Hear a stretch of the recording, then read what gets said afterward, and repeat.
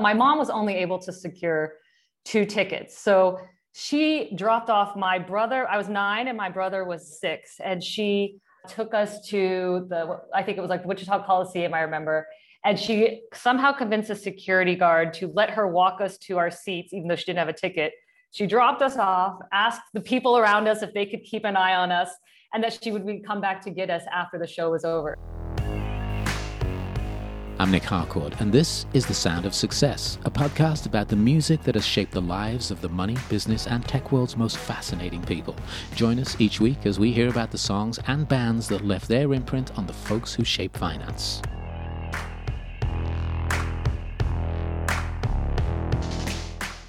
TikTok, you've heard of it, the addictive video sharing app that has captured the hearts of Gen Z and beyond, is home to viral dance challenges, dinner recipes with cult followings, and even a video, have you seen this one, of a New York City woman finding another apartment behind her apartment, behind the actual medicine cabinet, I think, in her bathroom. Seriously. In addition to all that, though, TikTok has also had a massive impact on the music industry in the last couple of years. The platform has helped launch the careers of musicians like Olivia Rodrigo, and bands like Beach Bunny cast huge spotlights on artists like Lil Nas X, Megan Thee Stallion, SZA, and tons more. It even helped Fleetwood Mac return to the charts in 2020 after that cranberry juice skateboarding guy video went viral. You've seen it. I know you've seen it. Joining us today on The Sound of Success is a woman who can tell you how and why this is all happening. Tracy Gardner is an executive at TikTok who has helped the app lean even further into the music world, and as the head of label licensing and partnerships at TikTok, she's negotiated global licensing agreements with record labels for the Chinese parent company ByteDance and their products. She's also responsible for the music strategy and business development behind TikTok, and in short, helps make the music you hear on this powerful app take off. Wow, that's a lot of information, but that's because you're really, really busy. Tell us a little bit about what's been going on with TikTok so far this year. And thank you for doing the podcast, Tracy. Yeah, my pleasure. Thank you for having me. So I think, as you pointed out, the platform is just changing. It's dynamic. It grows every day. So therefore, our role in music as part of the music team is changing all the time, and working closely on the commercial relationship with our labels, with artists. I think we're always looking for ways to support artists as much as we can. And I think that just involves the recognition that the platform is dynamic. It changes. The world changes, even out of our control. So last year, when the world was just going through a pandemic and no one really wanted that, but it did allow us to provide a platform for artists to connect with their fans through live streams that we put together within a week. I know we held a bunch of events for teenagers that couldn't go to prom, and so had Dylan Francis DJ for them. So because of how quickly the platform moves and the technology behind it and how the community changes, we are always constantly adapting as well to make sure that we are putting into place the right strategy, and also just relationship-wise with our label partners and our publisher partners as well. I never really thought about this until I was just listening to you talking about operating during the pandemic. Do you feel that year, 15, 16 months, really amped up TikTok's ability, I guess, to develop in a weird way and break artists? Yeah, I think so. Again, everyone would have preferred that this didn't happen, that kind of pandemic, COVID-19 didn't happen. But I think we were happy for TikTok to be a place where not only artists could connect with their fans, but that also, twofold. I guess one was that artists were connecting with fans. Secondly, then we were getting new types of creators and new types of fans onto the platform. And I think the really cool thing about it, mostly for me, and I think one of the artists that we work so closely with is Jason Derulo, and how great he's become on the platform, is that at a time when people wanted connection with authenticity, the creators on our platform felt like they could be authentic there more so than anywhere else on any other platform. You don't need a polished video to show to your fans for them to actually respond.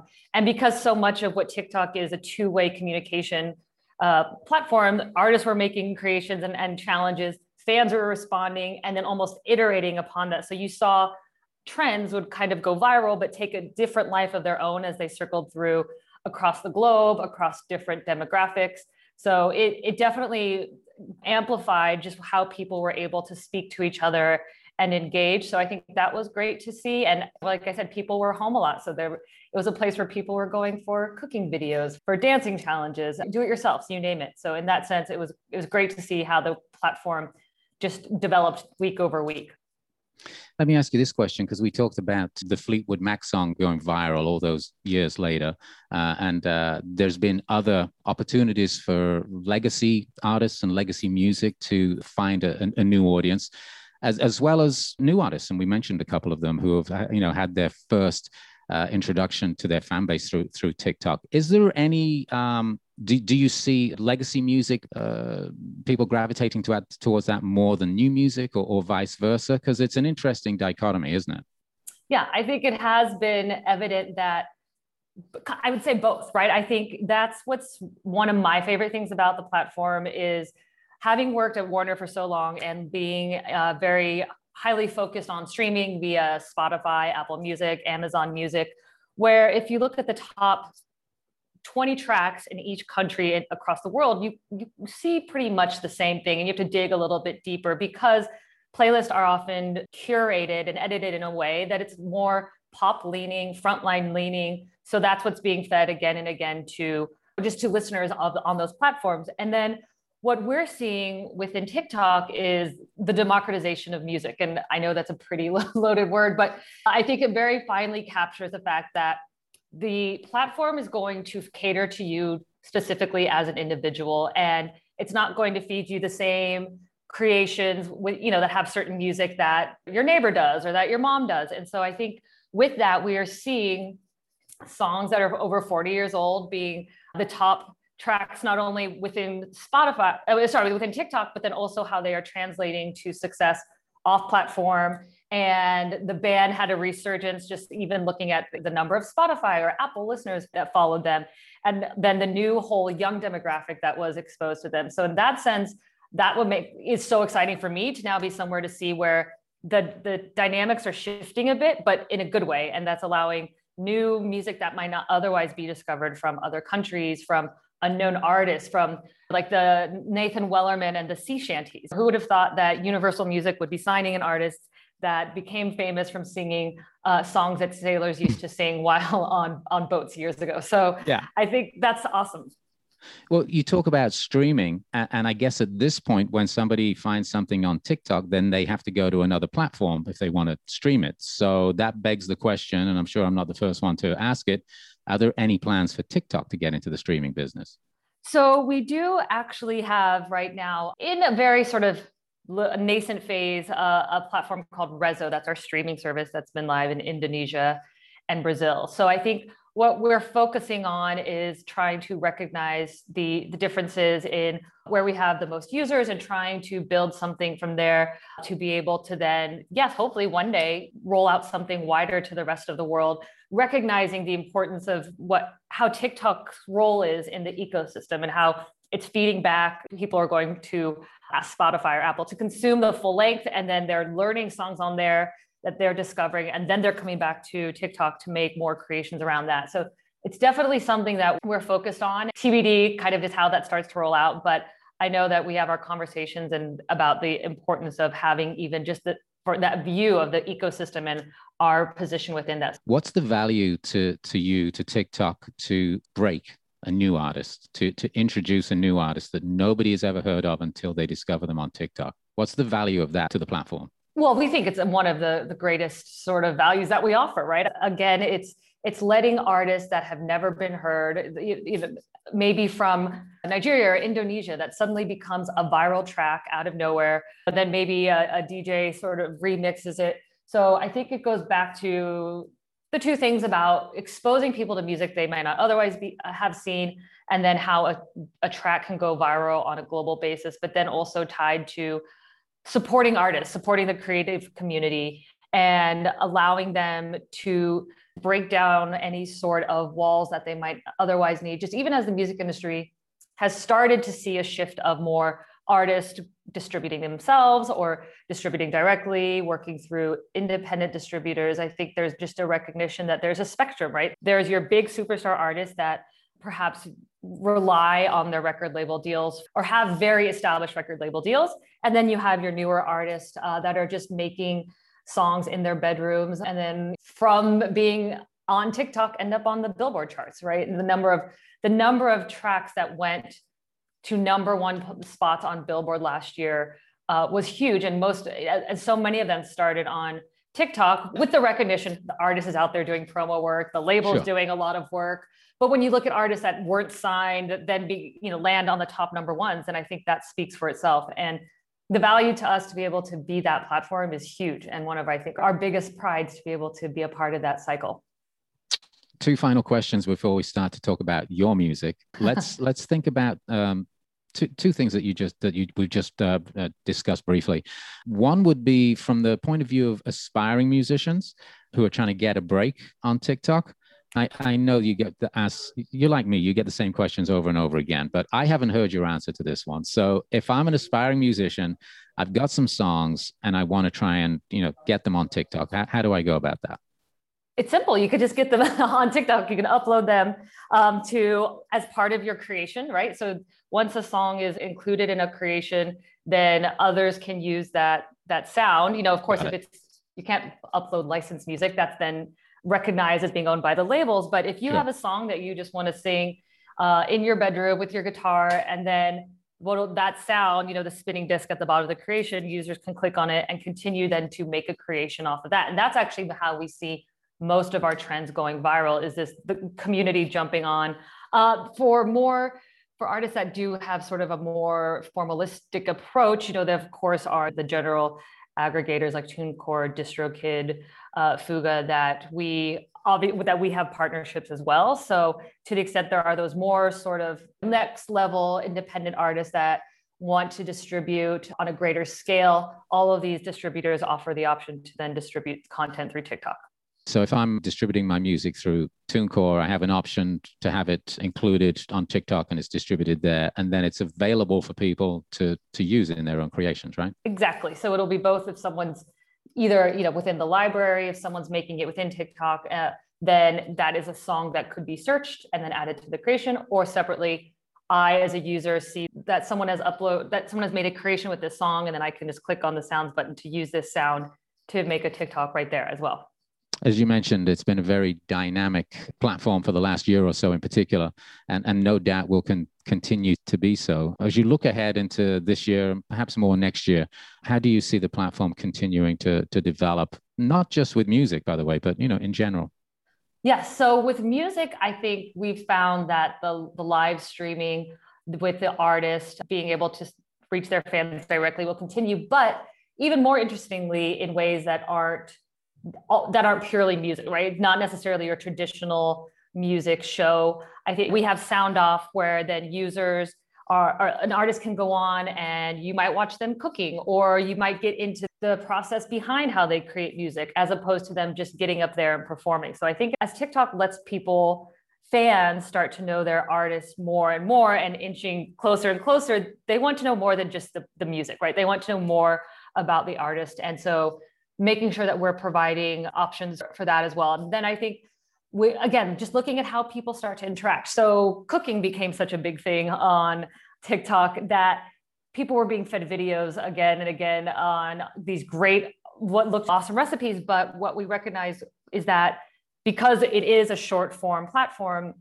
people were missing out on the opportunity to share recipes or to provide a fuller length do-it-yourself tutorial. So we created what are called jumps or anchors, so that then if I'm creating a recipe in a creation on TikTok, then I can add a little anchor, or what we call jump, that then takes the user to whisk to get the full sort of recipe. So it's kind of still within TikTok, but it's giving them a bit more detail than what they might otherwise receive in being in TikTok. So I think there's that.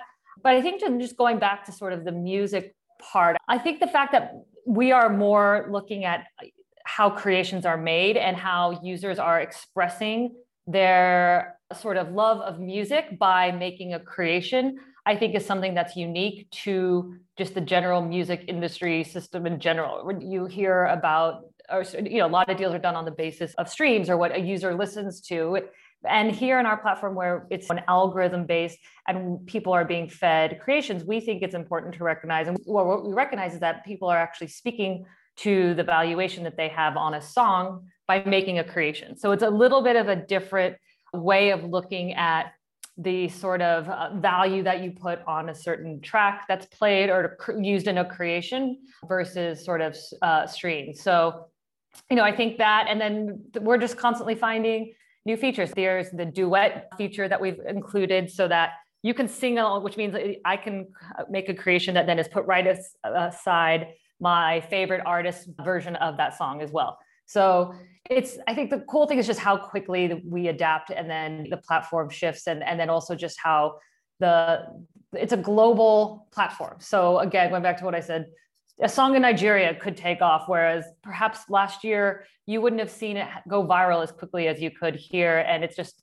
opening that door, I think, is going to just get wider and wider, and seeing a lot more of new genres from new countries bubbling to the top. I think that the opportunity to discover music from other cultures is really my favorite part about TikTok, to be quite honest with you, that I get introduced to something I would never have imagined having in front of my face. Yes, I know. We love tracking. We love looking at the top creations as the music team does each month or each week and seeing, ooh, which one is an old catalog song? Ooh, this one came from the Philippines, or even seeing trends. For example, there was, I think, an older song, and I forget which song. It was a 1990s, let's say, R&B track that then just got a resurgence in Philippines, of all places. So it was an Anglo-based track, from an artist in the US that then just one reason or another just went viral in the Philippines, which then had an impact on the rest of the world and the track going viral. So I think we're always happy and excited to be constantly surprised by the platform. Fantastic. If you're just joining us, I'm Nick Harcourt, and on this week's edition of The Sound of Success, our guest is Tracy Gardner, and you've just heard her talking about her job at TikTok. And now we're going to ask her about the music that she likes. So let's just jump straight into it, Tracy. Your first musical memory, the first time that you were ever aware of music being around you because it got into your brain. Yes, I remember being a small girl, and I'm from Kansas, and Gloria Estefan and the Miami Sound Machine had come to perform.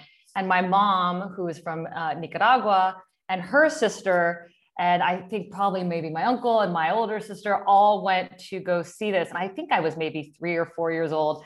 And my mom had just made her way to push us to the front of the crowd, standing right there at the front of the stage. So I think with her Latin background and how much she loves music, I was just something that was very early on in my life.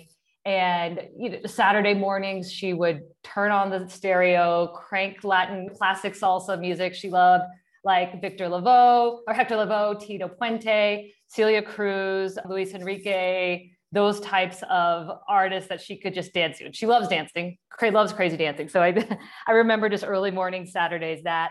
And then I also have an older sister, and she was a teenager when I was young. So all the classic, 80s, Cyndi Lauper, Whitney Houston, Lionel Richie, Taylor Dayne, all of those. So I was definitely a child of the 80s, and that had both the influence of my older sister who was a teenager, and then my mom with the Latin roots. So there was a lot of salsa dancing in the house for sure. There's a great mix, obviously, with the 80s stuff as well as the Latin music. And I want to come back and talk a little bit more about dancing and actually about shows. But did you just tell me that you were at a concert at the front at the age of 3 or 4 with your mom? I think you did, right? Yes. So unbelievable. No wonder that left an impression. Yes. And I think that kind of just carried on through my entire life. And that's kind of why I am where I am today. It was just the love of music. And then I think even early on when I was younger, she put me in pageants, and singing was my talent. I won't sing for you here to make sure that your listeners don't leave the podcast. But then I think, and I continued to do plays even when I was younger, going on to do sort of musical theater, and then didn't really continue into college. But my freshman year at NYU, I got my first sort of foray into the real music business. I went to NYU. I knew I wanted to do international business. Always had like I said, interest in music and media and tech. And I got my first internship at Warner Brothers Records my freshman year of college. So that was definitely an eye opener, and seeing artists coming through the hallways and just Sure. mostly having some great mentors, and actually seeing as well just entertainment lawyers, finding that was so interesting that represented artists, that led me to want to be a lawyer, went to law school, and then actually started my career after I was at a major law firm for a few years at Warner Music Group as a lawyer, handling the opposite side of the deals that I do now. So it definitely has impacted my direction of my career for sure. Fascinating. Let me ask you this question. Do you remember the first music you bought with your own money? I do. I think it was probably though one of those Columbia House Records things that Oh, where you get like yeah, a whole bunch for $1 or something. Yeah. I think you had to pay for the postage, and you get 8 CDs for a cent. And Right. you were better off getting the 8. If you didn't get the full 8, they charge you full price for the CD. So I think I called when I was young, didn't have a credit card. And I think I called and pretended to be my mom. And so then they were surprised when they got this bill for CDs that they'd never ordered.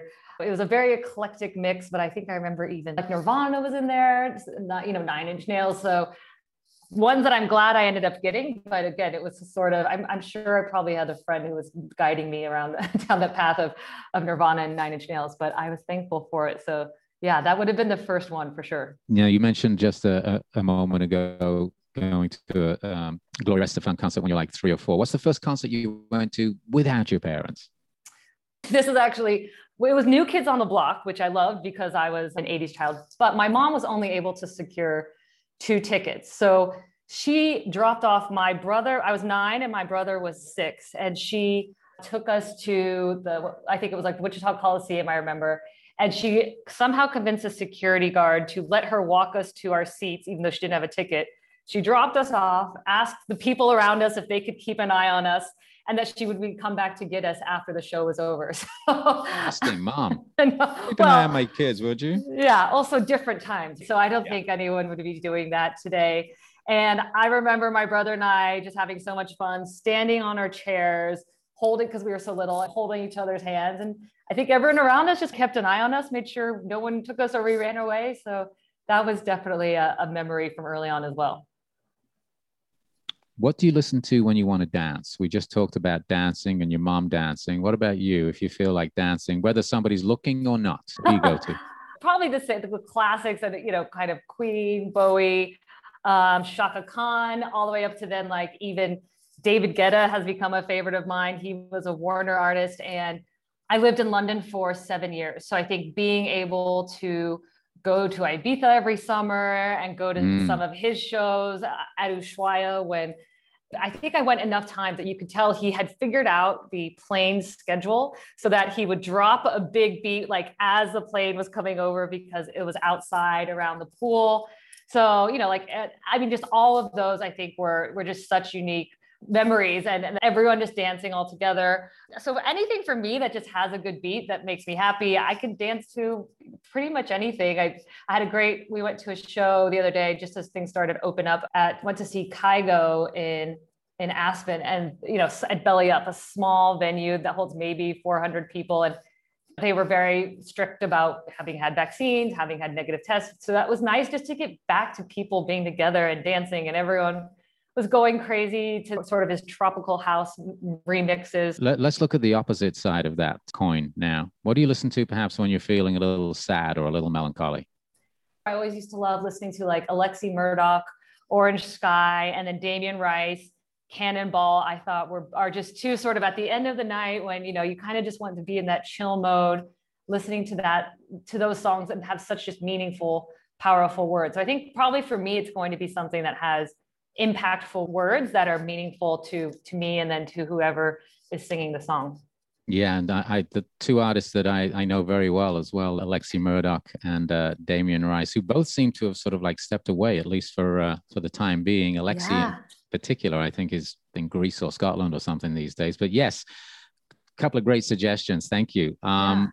What about artists that you love, or an artist that you love that perhaps never got the big break, an artist that you thought was going to be massive and they just sort of never quite made the jump? Yeah, I think for me, again, it was when I was in London, being exposed to artists there that never, that might have been big, you know, in Europe or in the UK, that never made it to big in the US. So for me, that was probably, I don't know if you remember Christine and the Queens.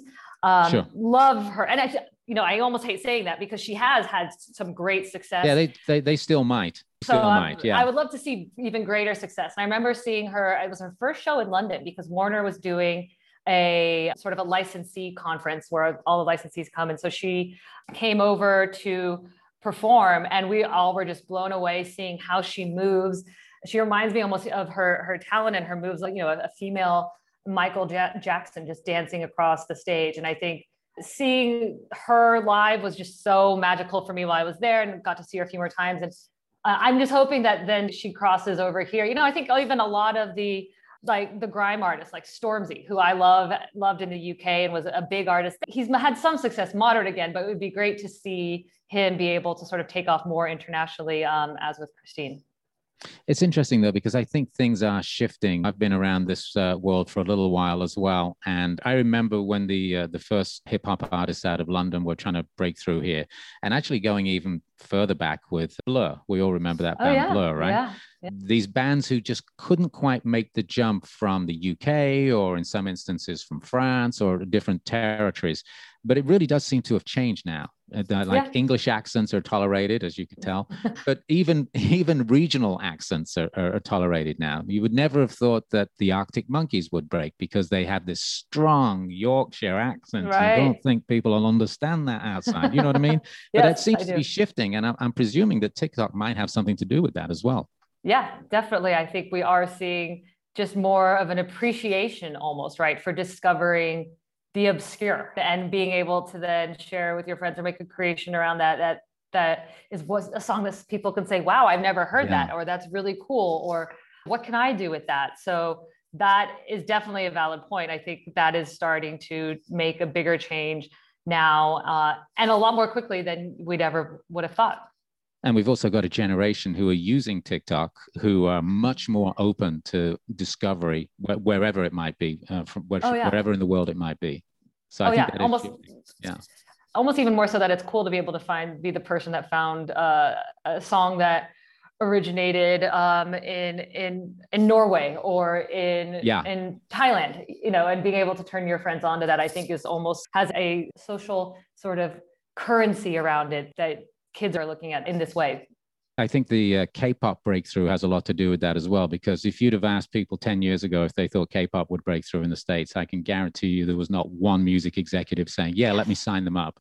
Exactly. That's a wonderful example. And BTS has been very, very popular on the platform. They actually even did sort of a fan, you know, they went out to their fans asking them to help them create the music video for their latest release. And then they took the ones that they picked and then they made it as one sort of big montage of the best of these videos, which is, again, a cool way for a fan to be able to engage with their favorite band in that way. What band or artist is your guilty pleasure? I think probably anything cheesy pop. I love Ed Sheeran, Justin Bieber, Taylor Swift, Katy Perry. I think all of those that I'm probably, again, just leaning more towards more music that makes me happy and that's uplifting, as opposed to necessarily maybe some sadder music, which is also, again, beautiful. And there's the time and the place for it. But for me, I think that, and then probably anything reminiscent of being on a beach, like Bob Marley, UB40, Tropical House, like I said, brings back memories to being in a happy place on the beach with friends. So let me ask you, on behalf of our audience, people who are listening right now, do you have a new discovery that you'd like to share with us?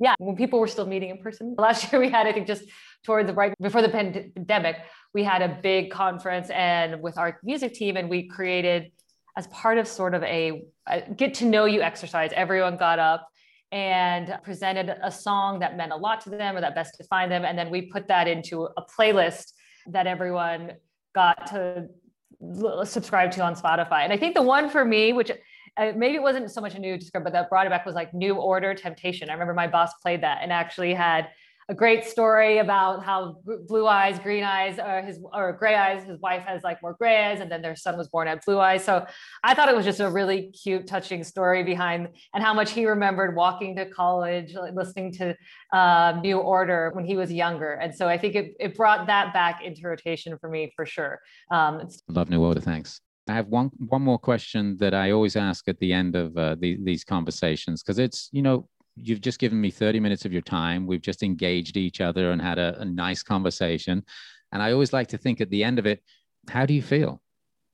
Good. It's always uplifting to be able to talk about just myself, but then also outside of the normal, something different outside of the norm for my day to day, and just talking about music. I mean, who doesn't love to sit and just to talk about music and meet someone new that's interesting as well? So yeah, it's a good way to kick off the week for me. I'm very much enjoyed it. It's great talking to you. Thank you so much. I'm Nick Harcourt, and you've been listening to The Sound of Success, and our guest, Tracy Gardner. Thanks. Thanks, Nick. Thanks for listening. The Sound of Success is produced by Elizabeth Thompson with myself, Nick Harcourt, for Spark Network. Our theme music is by Keita Klein. For more episodes, find us on Spotify, Apple Podcasts, and at sparknetwork.com.